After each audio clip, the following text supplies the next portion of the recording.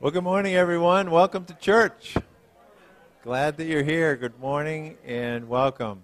Lord, I hope that you came to worship the Lord. That's what we're going to do. We're also going to celebrate some things after church. We actually have quite a day. We're going to give Bibles to first graders. We're going to celebrate communion where we remember what Christ did for us. And we're also going to sing some songs. So we're going to honor the Lord, celebrate the Lord, and acknowledge His greatness and His status, His importance in our lives. So we're going to start with a song that's probably the one that's the most requested that I hear, and it's a favorite of a lot of people everywhere I go.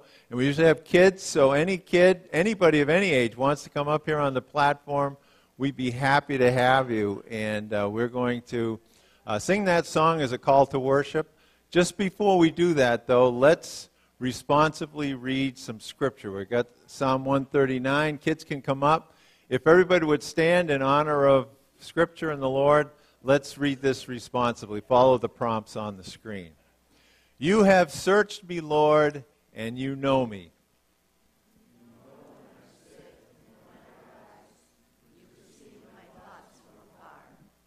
You discern my going out and my lying down. You are familiar with all my ways. Before a word is on my tongue, you, Lord, know it completely. Where can I go from your spirit, and where can I flee from your presence? If I go up to the heavens, you are there. If I make my bed in the depths, you are there. You created my inmost being, and you knit me together in my mother's womb. I praise you because I am fearfully and wonderfully made. I know that full well. So let's sing together.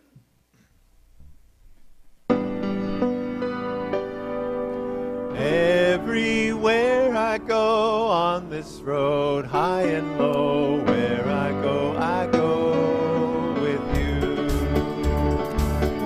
Here we go. There's a city that calls me by name. There's a city that calls me by name. Yes, as I run this race, I am cheered by the saints. There's a city that calls me by name.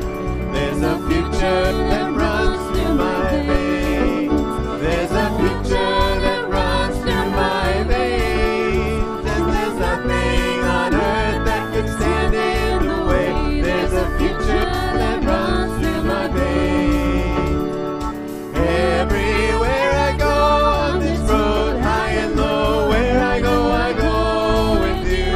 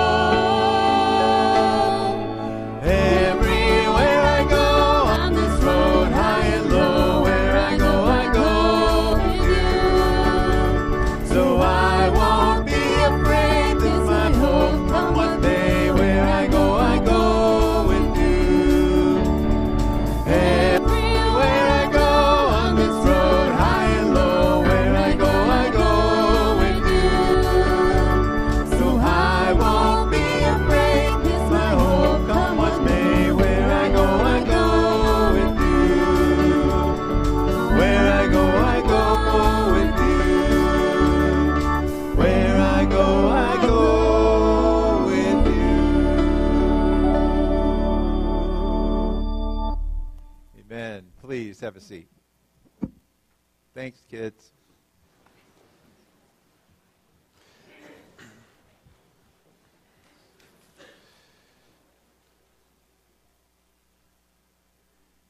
Good morning.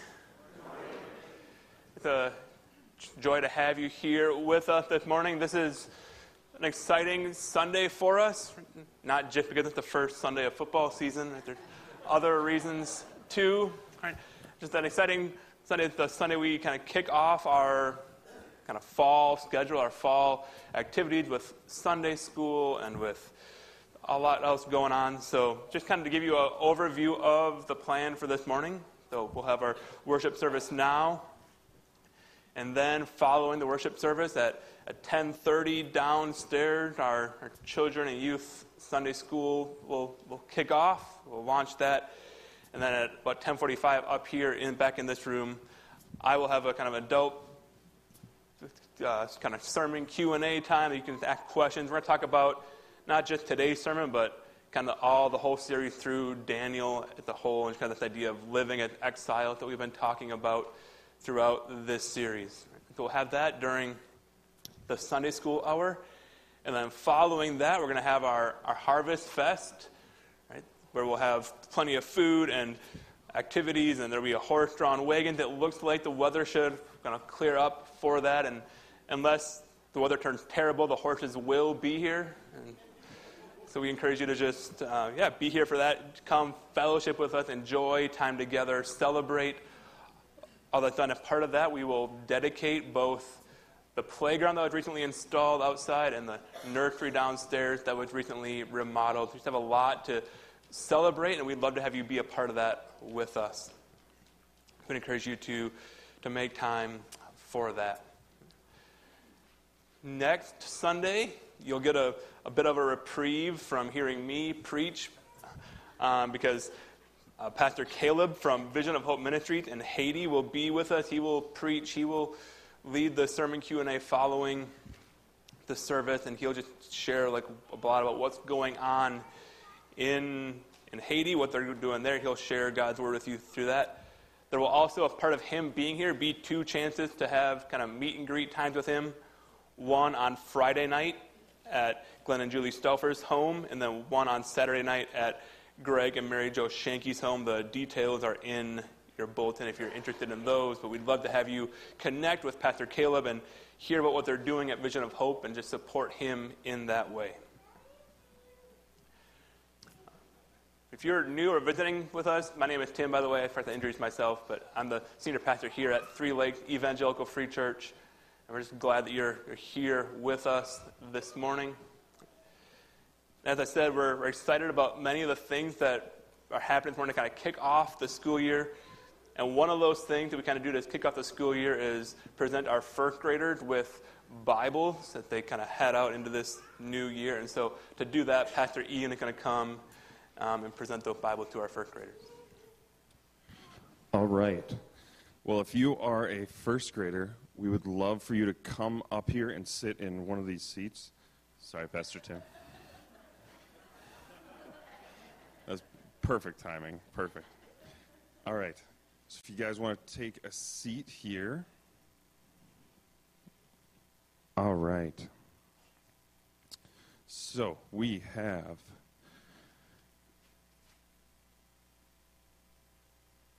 Evelyn, here's yours. Ginny, yours. And James, yours. So, this is a Bible, right? Is the Bible just a book? No, it's not just a book. Look under each of your seats, okay? What's under your seat? Take a look. So, down here, guys. You can do this, James. You got this. All right, what's under your seat? What is that? You want to pull that out? All right. You guys can sit back down once you grab what's under your seat. Okay, so Ginny, what do you have? A cone. A cone. So what are cones used for? By the way, when we say cone, it's not like an ice cream cone. All right. What are cones used for? What do you think? You put them in a line. Are they kind of a warning? Trying to keep you away from hazardous things or dangerous things, right? The Bible can do that for you. What did you have under your seat, James? You want to say it louder? I had a water bottle. He had a water bottle. So, and is it an empty water bottle? It's a full water. Has it been opened? What do you think? No. Is it fresh water? Yeah. So in the Bible, life is described as a race, right? And when you're on a race, what do you need at the end of that race? Water, right? So the Bible can be a refreshment, and it can give you that hydration so you can keep running. All right, Evelyn, what did you have under yours? Steak. You had a steak. And what are steaks used for? And when I say steak, I don't mean a meat steak, okay? What are steaks used for? Keeping tents down. It anchors tents down, right? So this Bible can be an anchor for you to God in your life, that you are connected to Him and that you don't get blown away by the hard things that happen in life, okay? So these are all Bibles that are given to you. The covers are made by Mrs. G, right? So if you guys get a chance and you see Mrs. G today, what would you probably do? Probably should thank her, right? Yeah? Okay. But we are excited for you to have these Bibles. These are yours to keep. And, yeah, you guys did great. Can you guys give a round of applause for these guys?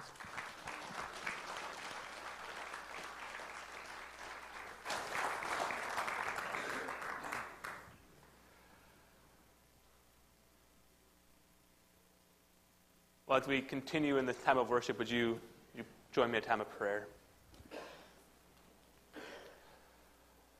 Father, we thank you for those kids just now who received the Bible, for their parents and family who desire to see them know and love your word, for Sunday school teachers they've had and have now who will inspire them to love that word. Father, we pray for each of us, but especially those kids, that our access to your word, our ability to read your word revealed to us would not be something we take for granted, that we would deeply love to read your word to us. That we read your word, it would cause us to grow more deeply in love with you. As we read your word, we would see how deeply you love us, how deeply you care for us, how you sent Jesus to die for us, to forgive our sins when we had done nothing to deserve it. So, Father, as we gather together this morning, as we join together here in this place as a gathering of those who yearn to follow Jesus, would you be at work in our hearts and in our lives to draw us to yourself, to conform us more and more into the image of Jesus.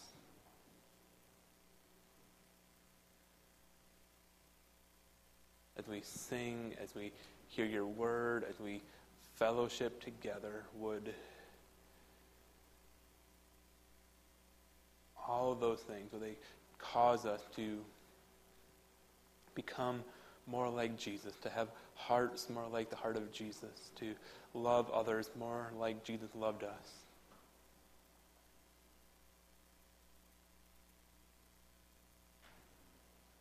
Would we be amazed and stand in awe of your goodness and your love for us? Would we see more clearly what a great and mighty and powerful and awesome God you are this morning? And would that cause us to live lives that are obedient to you and are worshipful of you?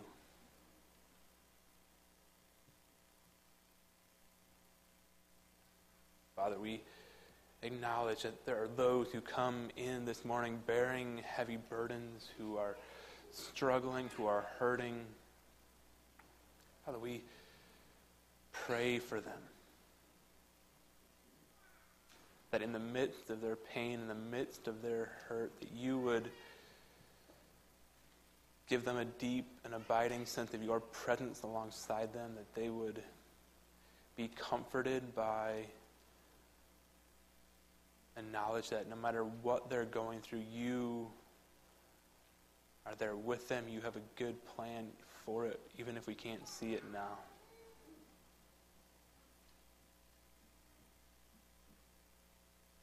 Father, for those who are here hurting this morning, would you comfort them? Would you give them peace? Would you provide healing to those who are in need of healing? Would you give reassurance to those who need to be reassured?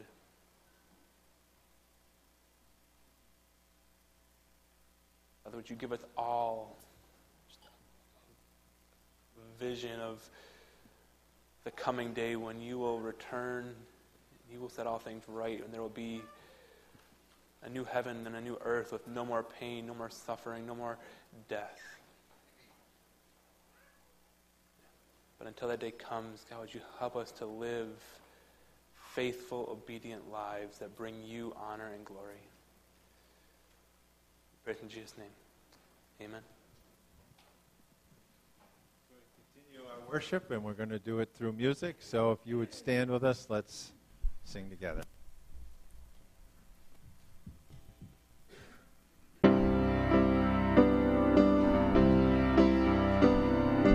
Are you thirsty? Are you empty? Come and drink these living waters. Tired and broken, peace unspoken, rest beside these living waters. Christ is calling, find refreshing at the cross of living waters. Lay your light down, all the old gone, rise up in these living waters. There's a river that flows with mercy and love, bringing joy to the city of our God. There our hope is secure, do not fear anymore. Praise the Lord of living waters. Where moving, mercy washing, healing in these living waters. Lead your children to the shoreline. Life is in these living waters. There's a river that flows with mercy and love, bringing joy to the city of our God. There our hope is secure, do not fear anymore. Praise the Lord of living waters. Are you thirsty? Are you empty? Come and drink these living waters. Love, forgiveness, vast and boundless. Christ, He is our living waters. There's a river that flows with mercy and love, bringing joy to the city of our God. There our hope is secure, do not fear anymore. Praise the Lord of living waters.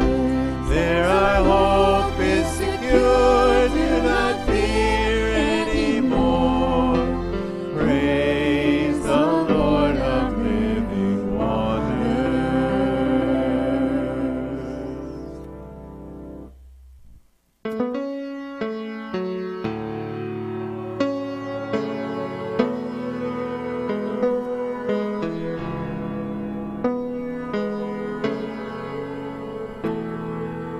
Thousand generations falling down in worship to sing the song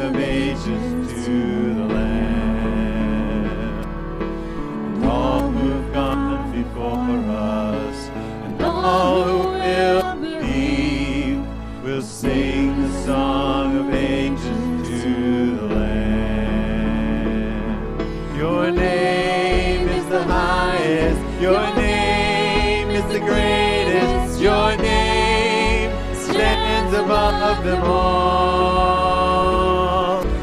thrones and dominions, all powers and positions. Your name stands above them all, and the angels cry, holy, all creation cries, holy, you are lifted high, holy, holy forever.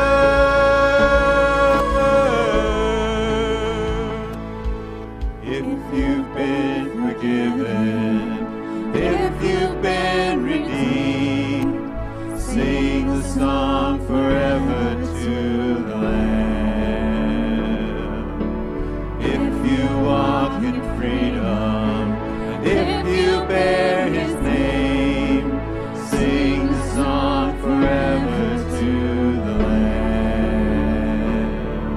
We'll sing the song forever and amen, and the angels cry, holy, all creation cries, holy, you are lifted high, holy, holy forever. Hear your people sing, holy, to the King of Kings, holy, you will always be, holy, holy forever.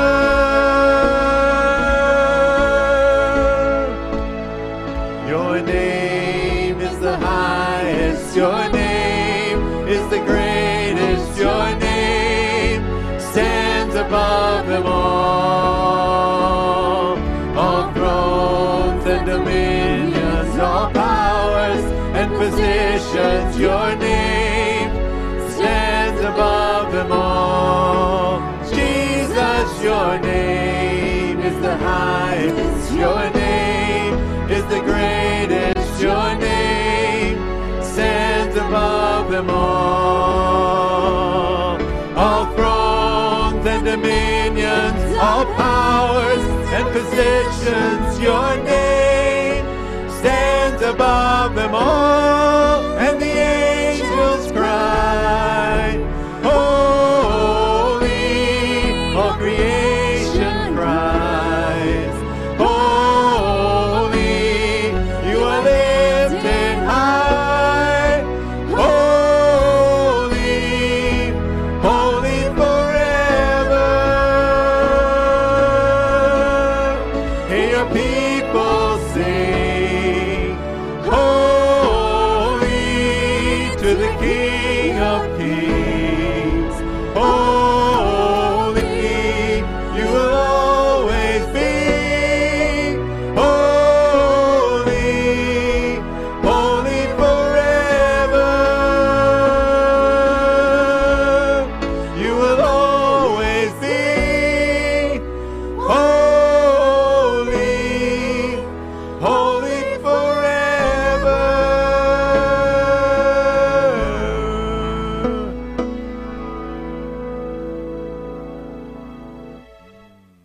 Amen. Please be seated.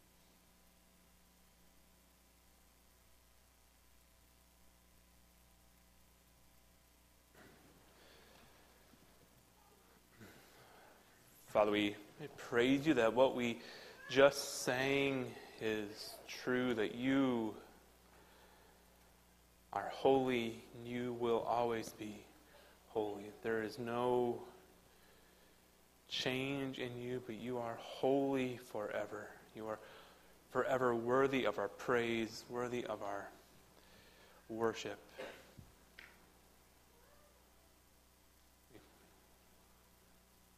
Thank you. We praise you for your holiness.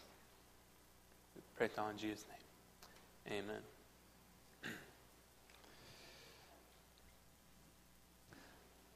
It seems like pretty much every generation has at least a couple of movies that define the childhood of the children of that generation. I don't know what those are for some of you, but for me, one of those movies was The Sandlot. In fact, earlier this summer, I took our two oldest daughters to the theater here in town. They were showing The Sandlot, and it was this deeply nostalgic moment for me to go and watch this movie.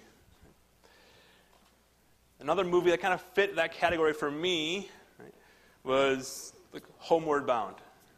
The movie Homeward Bound, I remember, in our house as a kid, we had the Disney VHS, and Disney had to be all hoity-toity, and they couldn't just put their VHSs in the cardboard box, or they had to have that big plastic box that took up way too much room. But we had the big plastic box of Homeward Bound and watched it frequently. And if you're not familiar with Homeward Bound, A, shame on you, but B, it's the story of these three pets. You can see them up there. Shadow, the golden retriever. Chance is the black and white dog. And Sassy is the cat. And they're trying to find their way home after getting lost. And they get lost because their family leaves them at the farm of a family friend when the family has to relocate. And these pets believe that there must have been some mistake, and so they decide to escape the farm and make their way home. And it's Shadow, the golden retriever, who decides to leave first. And he convinces Chance and Sassy that they should come with him. Right? Because, as he says, quote, "Home is just over that mountain. We'll be there before dark."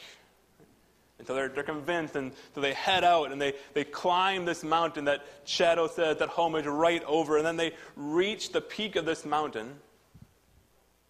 And they look out from the top of this mountain. All they can see is more mountains and valleys and forests and more mountains. And there's, as far as the eye can see, there's no sign of home. And they realize that the journey home is going to be far longer and far more arduous than they expected. But they fall into this kind of classic trap, which is that when you look at a mountain range from kind of ground level, all you can see is kind of the mountains that are closest to you. Maybe a few of the taller mountains behind, but mostly all you can see is the mountains right in front of you, the ones that are closest. And it's only when you get to a kind of higher vantage point, right, that you can begin to get a sense of how many mountains there really are, how big the mountain range is. And the higher you climb, right, the more you can see just how expansive the mountain range in front of you is. When you're at ground level, you can't see any of that. All you can see is what is right in front of you. And for this reason, mountains are often used in art classes to teach this technique, this concept called foreshortening. And foreshortening is this technique for drawing images that have a lot of depth on a 2D piece of paper. So this image, that one up here, kind of shows that technique. Right, that as the arm comes up, the amount of space that the arm actually takes on the page or on the screen is shortened. Right? Or, hence the name, foreshortening. Right? You take up less space as you draw the arm that's more vertical towards you. Right? But the obvious result of that is that the amount of detail you can see of the arm decreases as the arm comes up. Right? And if the fist was all the way out, pointing right into the camera, then you can almost see nothing of the arm. Right? Just as you can see almost nothing of the mountain range beyond the mountains that are in the foreground. Or think of the sermon art for this series as a picture of a lion. Right? And that lion is coming right at you. Right? So you can't see any of the lion's body because it's coming right at you. That's foreshortening. And there's a similar phenomenon that happened with some of the Old Testament writers, right? Especially the prophets. In fact, theologians have dubbed this term called prophetic foreshortening.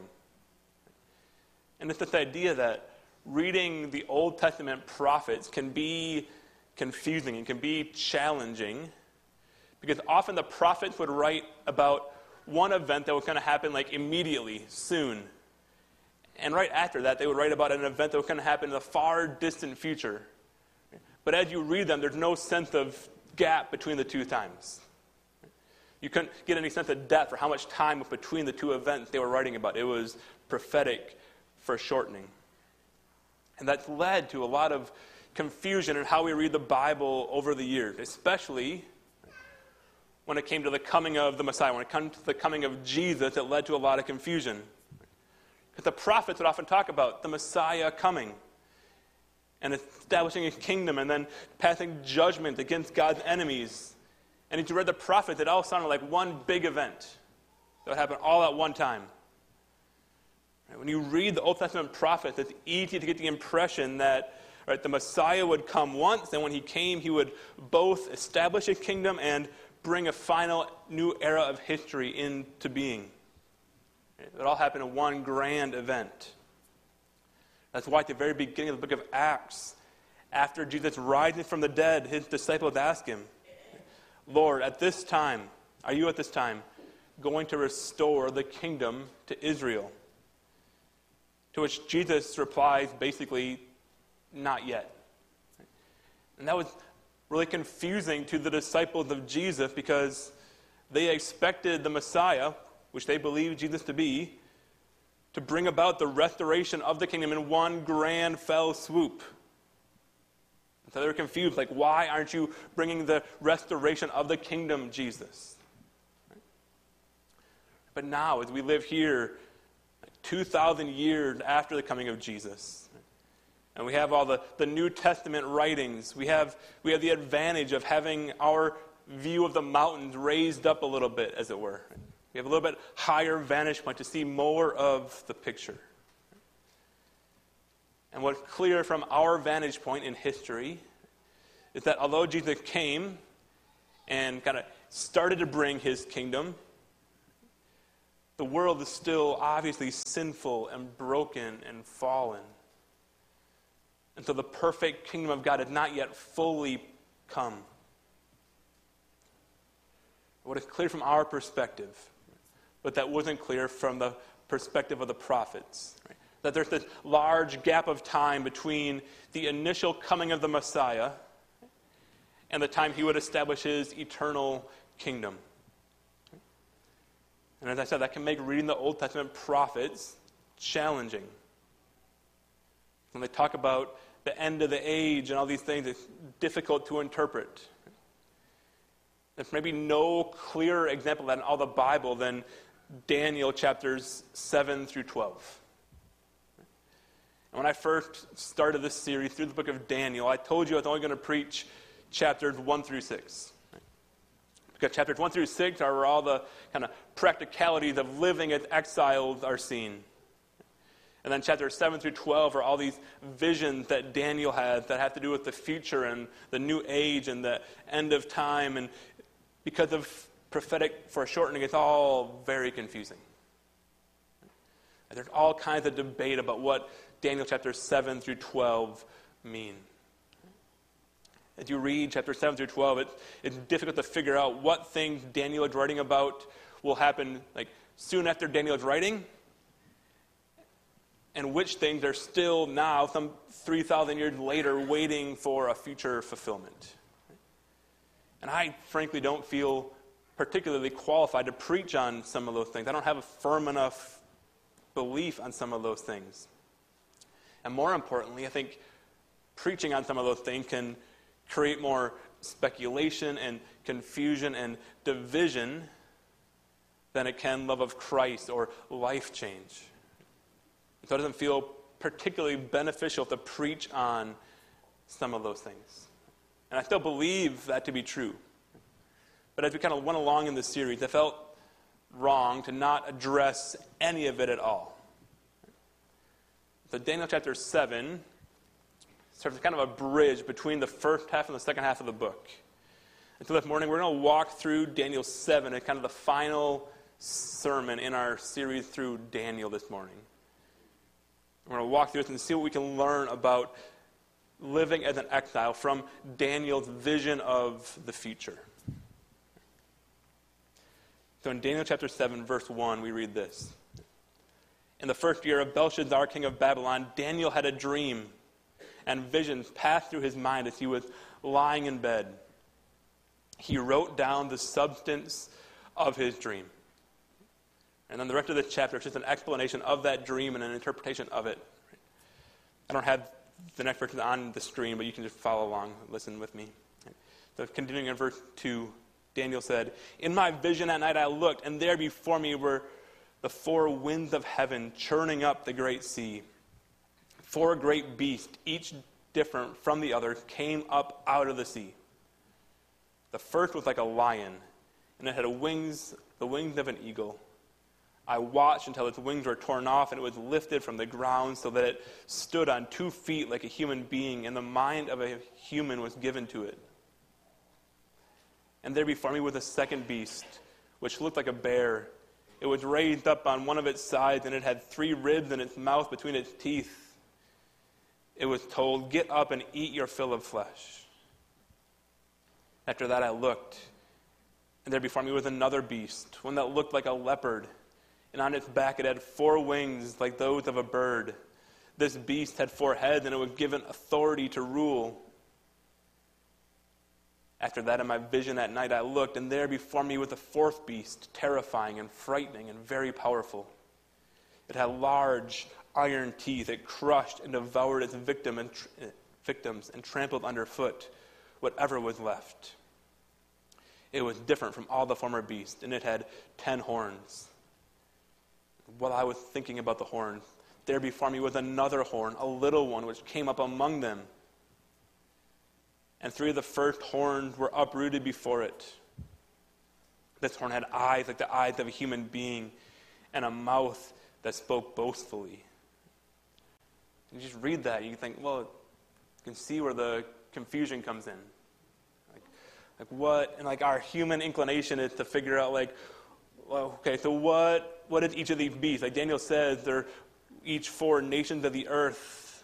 So like which nation corresponds to which beast, and what does it mean that one's like a leopard and one's like a bear and one's like a lion, and what are the ribs and the mouth? And like what are all these things? Like we want to know all the details and figure out all this. Right? But there's no consistent, clear, great answer. Right? But what is clear is that this vision has a lot in common with the dream that Nebuchadnezzar had in Daniel chapter 2. In Daniel chapter 2, Nebuchadnezzar had the dream of a statue, right, that's made out of 4 different metals that is eventually destroyed by a rock that would turn into a mountain. And when Daniel interprets that dream for Nebuchadnezzar, he tells him that each metal represents a different kingdom that would be powerful on the earth. And in this chapter, Daniel has this vision of 4 beasts that rise up out of the sea and control the earth for various amounts of time. And pretty much every scholar of the book of Daniel agrees that the 4 beasts that Daniel sees and the 4 metals in Nebuchadnezzar's dream represent the same thing. These represent 4 nations that would rise up to rule the earth at different times. But then Daniel's dream has this additional component, because this 4th beast has these 10 horns. And then suddenly in Daniel's vision, this new horn appears, and Daniel says that the horn had eyes like the eyes of a human being, and a mouth that spoke boastfully. And that's where this passage gets like really confusing. Because that's where this kind of foreshortening problem comes in. Because pretty much everyone agrees that the 4 beasts that Daniel sees represent Babylon, and then Persia, and then Greece, and then Rome.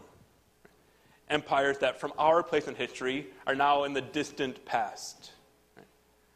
There's a lot of debate about the final horn. Right? There's some who would say that this final horn is a person who existed around the time of the Roman Empire. And others who say it's a still future person, a still future figure. Right? Some people would associate this horn with what we call the Antichrist. Right? And I could spend this whole sermon walking through various theories.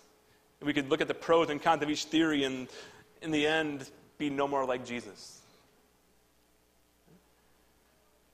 That's like the last thing I want, right? I want to leave here looking more like Jesus, more in love with Jesus when we walked in. And so instead, I want to spend our time focusing on what Daniel says comes after his vision of that horn. In verse 13, he says, In my vision at night I looked, and there before me was one like a son of man, coming with the clouds of heaven. He approached the Ancient of Days and was led into his presence. He was given authority, glory, and sovereign power. All nations and peoples of every language worshipped him. His dominion is an everlasting dominion that will not pass away. And his kingdom is one that will never be destroyed. So Daniel has this vision of one like a son of man who approaches the Ancient of Days, that is God. And this one like the Son of Man approaches God, and he's given authority and glory and sovereign power, and all the nations worship him. And this kingdom is one that will be an everlasting kingdom that will never be destroyed. And for those Jews who are reading this in Daniel's time, this too would have been incredibly confusing. Because the term Son of Man was often simply used as a synonym for being human. Like God calls Ezekiel a son of man in the book of Ezekiel. Like it just means human often. And yet Daniel has this vision of one who is like a son of man, one who is human, being given things that only belong to God. There is this one who is human, who is like the Son of Man, who is given authority and glory. Only God deserves glory. He's given power. He's given worship. Only God deserves worship. He's being given an eternal reign over a kingdom. And so for the monotheistic Jews who have this incredibly high view of God, who consider it blasphemy for anyone else to receive worship, this idea that there would be one like a Son of Man receiving worship and receiving glory and having authority would have been hard to process. So hard, in fact, that Daniel asked for interpretation. Right? And then the whole second half of Daniel chapter 7 is an interpretation. Daniel says, I, Daniel, was troubled in spirit, and the visions that passed through my mind disturbed me. And I approached one of those standing there and asked him the meaning of all this. So he told me and gave me the interpretation of these things. The four great beasts are four kings that will rise from the earth. But the holy people of the Most High will receive the kingdom and will possess it forever. Yes, forever and ever. Then I wanted to know the meaning of the fourth beast, which was different from all the others and most terrifying. With its iron teeth and bronze claws, the beast that crushed and devoured its victims and trampled underfoot whatever was left. I wanted to know about the 10 horns that came up, before which 3 of them fell. The horn that looked more imposing than the others, and that had eyes and a mouth that spoke boastfully.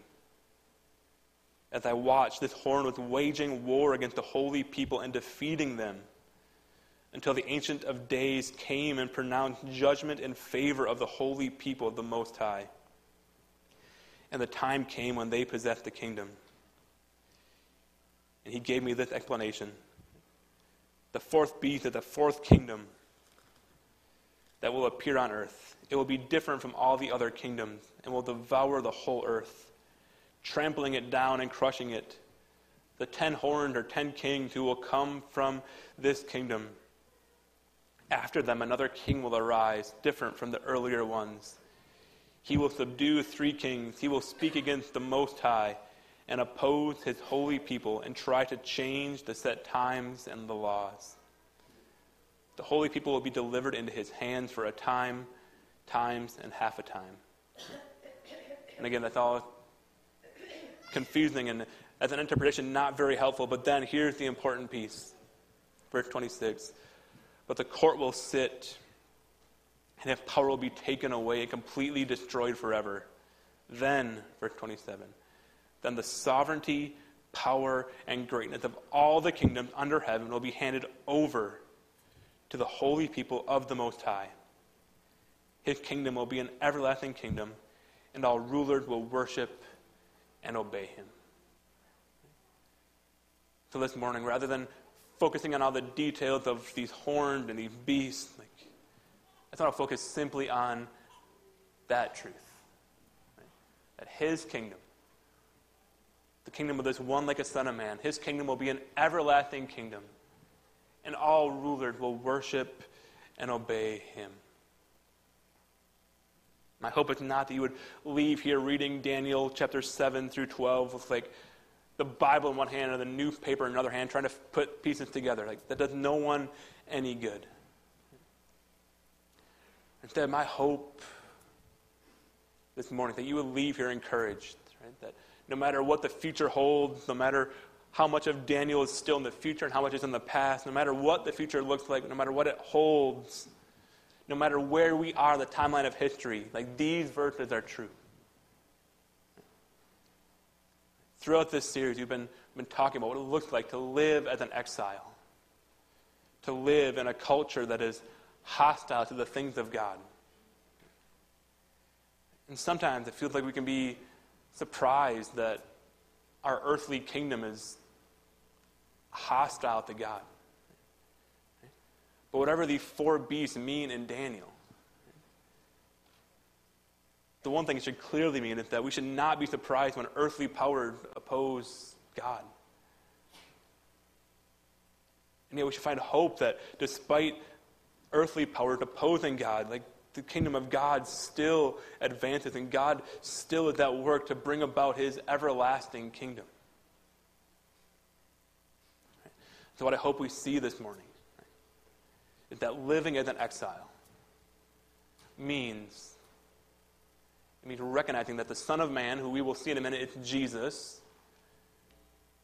We recognize the Son of Man as our present and future King. That this one like a Son of Man who comes is Jesus. And from where we are in history, he is now our present and our future King.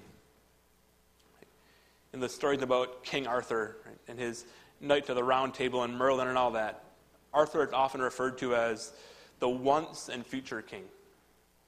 Because he came for a time and he reigned as king in England and then he went away, but according to legend, he will one day return and reign as king again. He is the once and future king. But in Jesus, we have something even better. In Jesus, we don't just have a once and future king, we have a present and future king. He is already king. He is already seated at the Father's right hand, reigning over creation even now.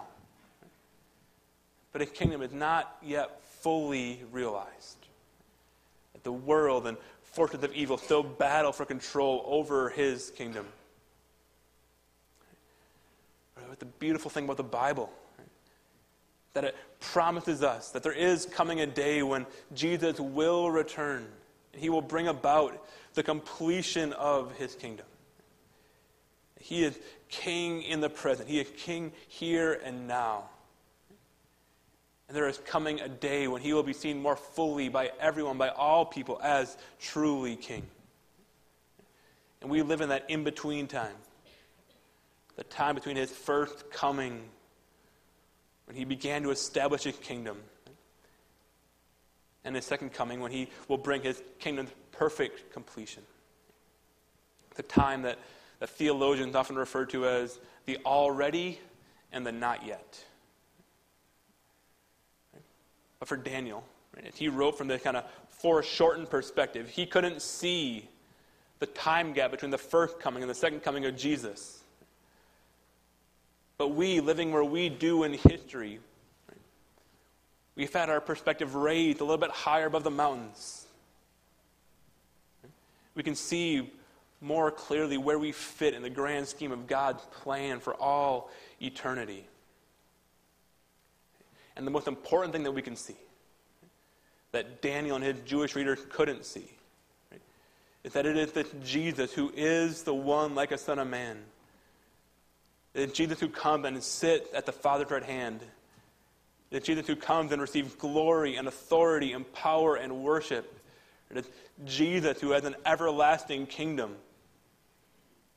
In fact, to make this clear, Jesus' favorite way of referring to himself was as the Son of Man. It's the most commonly used way to refer to himself. It was a conscious fulfillment of these verses in Daniel chapter 7. I'll just give you just one example that fits with this theme. Matthew 19:28, Jesus says, "Truly I tell you, at the renewal of all things, when the Son of Man sits on his glorious throne, you who have followed me will also sit on 12 thrones, judging the 12 tribes of Israel. And everyone who has left houses or brothers or sisters or father or mother or wife or children or fields for my sake will receive 100 times as much and will inherit eternal life." So Jesus refers to himself as the Son of Man who will sit on this glorious throne. So for all the things that we could take away from this passage, my hope, my heart, my desire is that we would see this. We see this promise in Daniel. We would understand that Jesus is that one like the Son of Man. And it would cause us to remember and live for King Jesus. That's the hope. That's the goal. That we would live lives that are committed to and serving of King Jesus. And we have this promise, right? That one day Jesus will return and we will inherit eternal life and he will usher in and renew all of creation. And it's our vision of that glorious future that gives us the ability and the endurance to face the challenges that come with living in this life. But if we're not careful, we can get so lost in longing for the not yet that we lose sight of the already. We become like proverbial children on a road trip asking, "Are we there yet?" All the while not appreciating and enjoying all the privileges that come with Jesus being our present King right here, right now. We can be so eager for the glorious future that we lose sight of the blessings that come with Jesus being our King in the present. In Colossians 1, Paul writes, "For God has rescued us from the dominion of darkness and brought us into the kingdom of the Son he loves." Right? Brought us, past tense. We are in that kingdom now. We are already members of the kingdom of God. The kingdom of God is active and present wherever Jesus reigns as King. And one day that will be an external reality where everyone will see Jesus as King. But for now, here, it's an internal reality in the heart of all believers that Jesus reigns as King in our hearts through the power of the Holy Spirit, and that is where the kingdom of God exists. The kingdom of God is here now. Jesus said that the kingdom of God would grow like a mustard seed, that it would start almost imperceptibly small and then slowly grow. And we've seen that throughout history. Right? It started in this small group of his followers. And it's been growing throughout history as more and more people come to know and love and follow Jesus. And all of us here who have trusted in Jesus are a product of that growth and that process. The kingdom of God is here now, reigning in the hearts of those who love and trust Jesus. Which means that when we gather here on a Sunday morning, when we're gathered here right now, when we hear God's word together, when we take communion together, which we will do in a little bit, when we fellowship together, when we worship together, when we do all the things, what we're doing is something far greater than some mere social gathering. We gather here and now as ambassadors for the kingdom of heaven. The author of Hebrews encourages us, consider how we may spur one another on towards love and good works. And do not give up meeting together. Encourage one another all the more as you see the day approaching. As we gather together, we do so to encourage one another, to not give up, as we see the day approaching, as we see the end times coming, when Jesus will return and make all things right, we are called to gather together and encourage one another. That's what we do here. Michael Horton says, corporate worship is a solemn assembly of God's embassy where he distributes gifts from the riches of his estate, to which we are co-heirs with Christ. Your brothers and sisters in Christ are the princes and princesses of the everlasting empire. Right now, like here in this room, as we gather here, we gather as those who follow and love Christ. We gather as princes and princesses of an everlasting empire. Look around you. Right? These are your co-heirs with Christ. A gathering of God's embassy, of ambassadors for Christ here on this earth. So we're called to be ambassadors. We're called to be soldiers advancing the kingdom of God throughout this broken and fallen world. And as ambassadors, we're called to represent our King well. We're called to live like him. And not just look like him externally. We're called to have the heart of Jesus, to be like Jesus, not just in how he acts outwardly, but how he loves people. If Jesus is our King, we should seek to be like him, to love others the way he loved others, to serve others the way he served others. By the power of the Holy Spirit that he sent us, when we believed in him, he can change our heart so that we are no longer selfish and self-centered, but we are able to have the heart that he calls us to have. We're able to live like King Jesus. As ambassadors, we're also called then to advance the kingdom. Each of us here who has trusted in Jesus is the product of someone faithfully living out the call to be an ambassador for Christ, to advance the kingdom.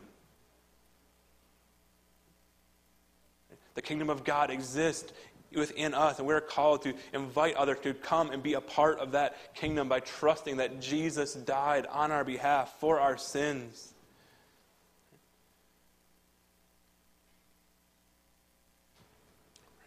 My hope as we leave here, that we would each love King Jesus. That we would desire to advance the kingdom, not to check a list, check something off the list, but because we know what Jesus did for us. We would love Jesus. We would be obedient to Jesus. We would advance the kingdom of Jesus because we know that we were sinners. And yet Jesus came and he died for us when we had done nothing to deserve it. That he loved us enough to look at us and all our sin and all our failures and to say, I'll die for you.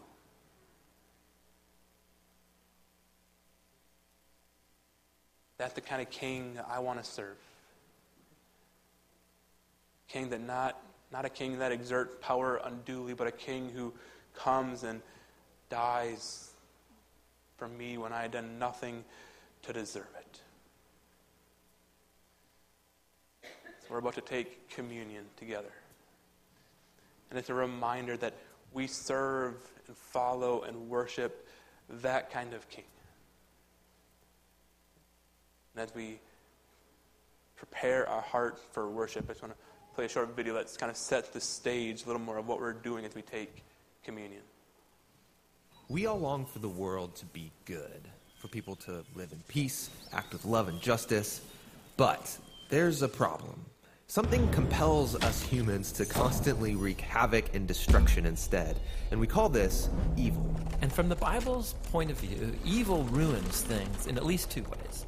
There's a direct effect of our evil, like when someone steals from another person, they've created injustice. Yeah, therefore, they owe something to make it right. But there's another indirect effect of evil, because they've also ruined the environment of the relationship, creating a lack of trust, there's emotional damage.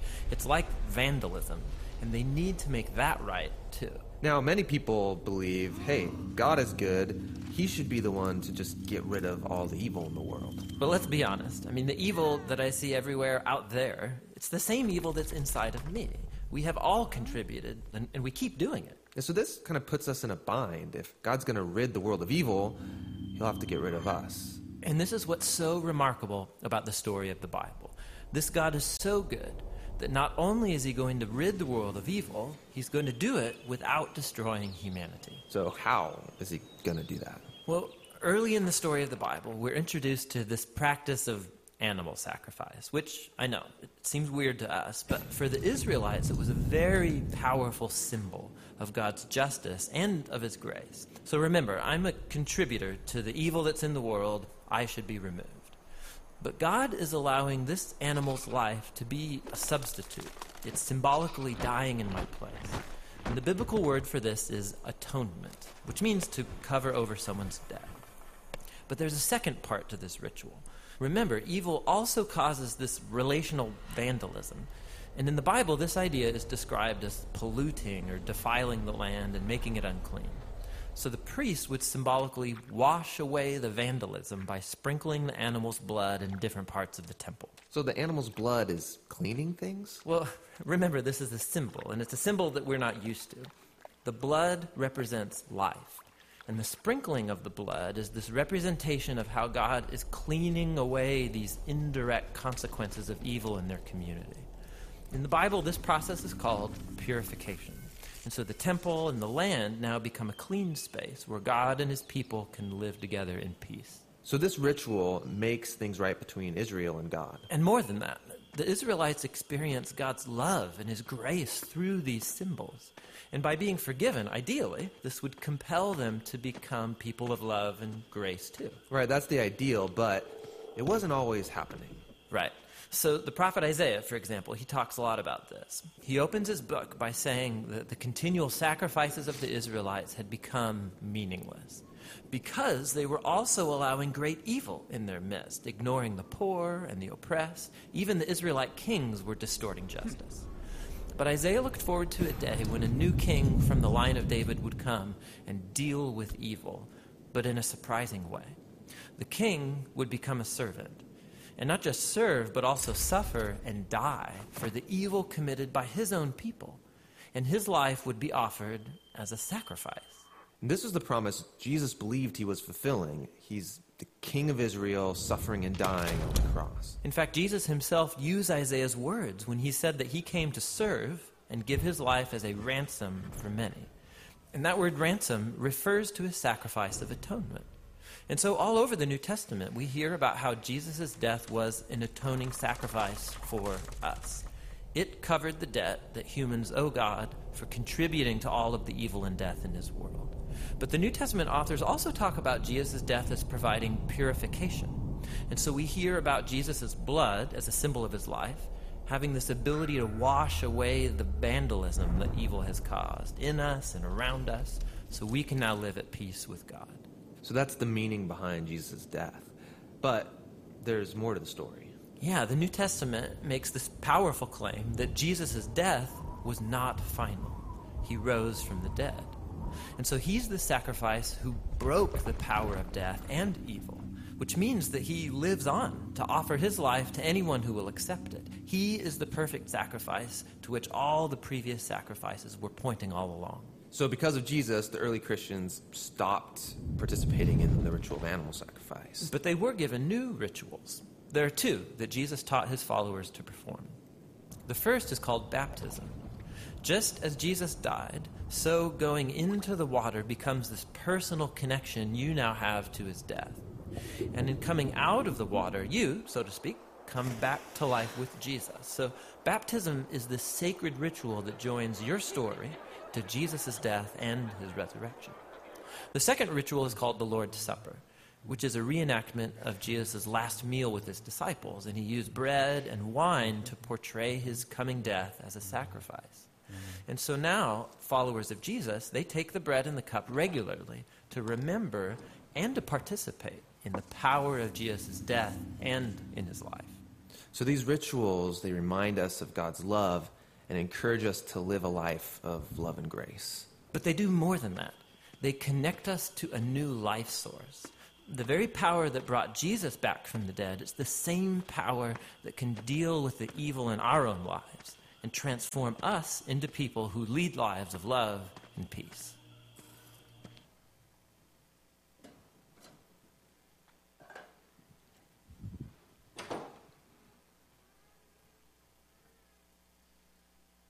When we, in a moment, will take the Lord's Supper together, the danger, the fear is always that as we take the Lord's Supper, it's always something we do because we have always done it as we come to church. It's always something we do just as a ritual, as a thing we do kind of without thinking. And my hope is that as we take the bread, we take the blood, we remember that Jesus' body was broken for us, that Jesus' blood was spilled for us. And despite the fact that he is the king over all creation, he came and he suffered those things on our behalf. Make a way for us to have our sins forgiven, to be made pure, to be made right before God. I pray and I hope that you come and you take the communion elements, those thoughts will be on your mind, and you'll be moved to worship and to being in awe of all that Jesus did for you. Here's how we take communion here. In just a moment, I invite you to come forward, to come up this two side aisles. There's bread and juice in the trays. There are gluten-free elements in the wicker baskets if you'd prefer that. I invite you to come forward, then grab the elements, return to your seat. Then when everyone has the elements, we will partake together. If it's easier for you to stay in your seat, you can raise your hand. We can bring the elements to you. Pastor Ian will be around with some elements he can bring to you. So as we prepare for this time, would you join me in a time of prayer? Father God, we thank you. We praise you for all that you've done for us in Jesus. Jesus, you are the Son of Man who is worthy of glory and power and honor and all our worship. You came and you lived among us. You were like us in every way, yet without sin. You died for us. But now as we come, would we remember all that you've done for us? We pray in Jesus' name. Amen. When you're ready, you may come forward, grab the element, return to your seat, and we will partake together in just a moment. Please join us as we sing together a song that you probably all know that celebrates this atoning sacrifice. Please come forward. On a hill far away stood an old rugged cross, the emblem of suffering and shame. And I love that old cross when the tears endless for a world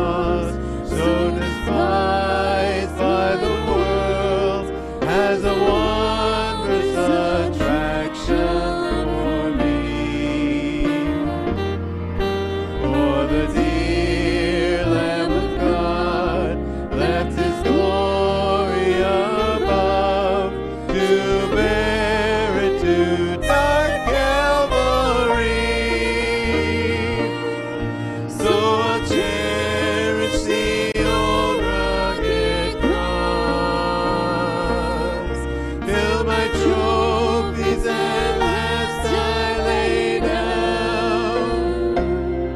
I will cling to the old rugged cross and exchange it someday for a crown.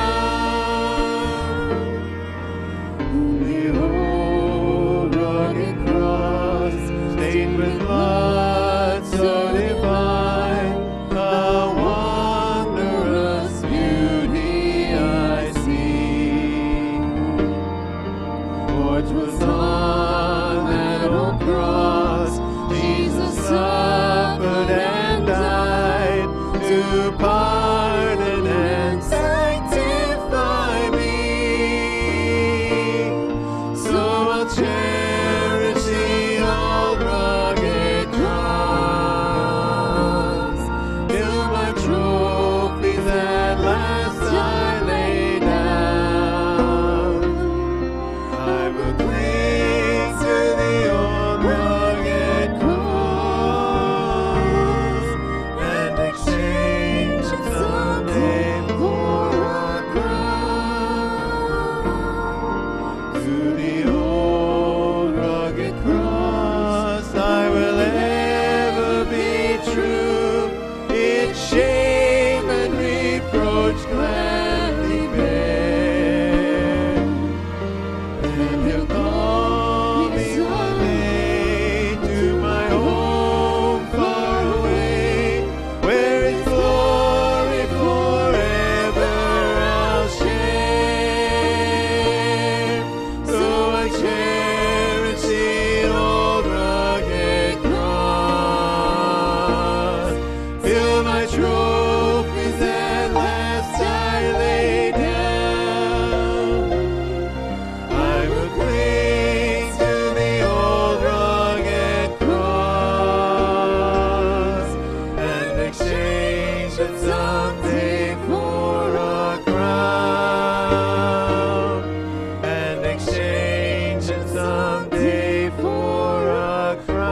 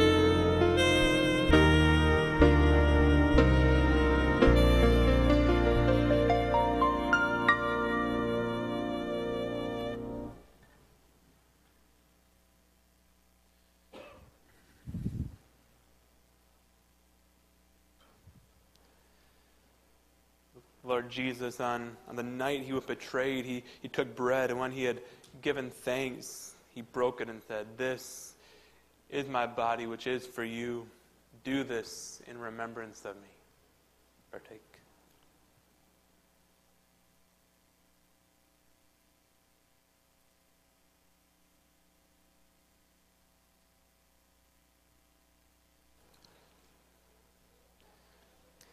In the same way, after supper, he took the cup, saying, "This cup is the new covenant in my blood. Do this whenever you drink it in remembrance of me." Partake.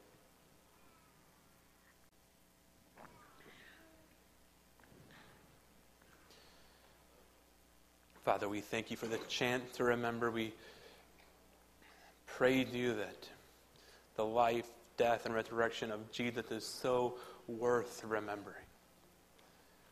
Would we not take it for granted? Would we not take it lightly. Would we constantly rejoice in what you've done for us in Christ, and would it move us to live lives that are obedient and faithful and desire to advance your kingdom. Praise in Jesus' name. Amen. One thing I forgot to mention earlier during announcements is that on Sundays when we take the Lord's Supper together, we take a special benevolence offering, which we use to meet needs in our community and our church family. So on your way out at the doors, there'll be people holding trays. Giving to that benevolence offering can go in those trays that are being held. Regular tithes and offering can go in the wooden boxes on the back wall. Again, I hope you stick around after the service. You can head downstairs. There'll be coffee and treats, and it's time to hang out together. And then Children's Sunday School will start around 10:30. And then up here at 10:45, we will meet back in here for the Q&A and discussion about the book of Daniel up to this point.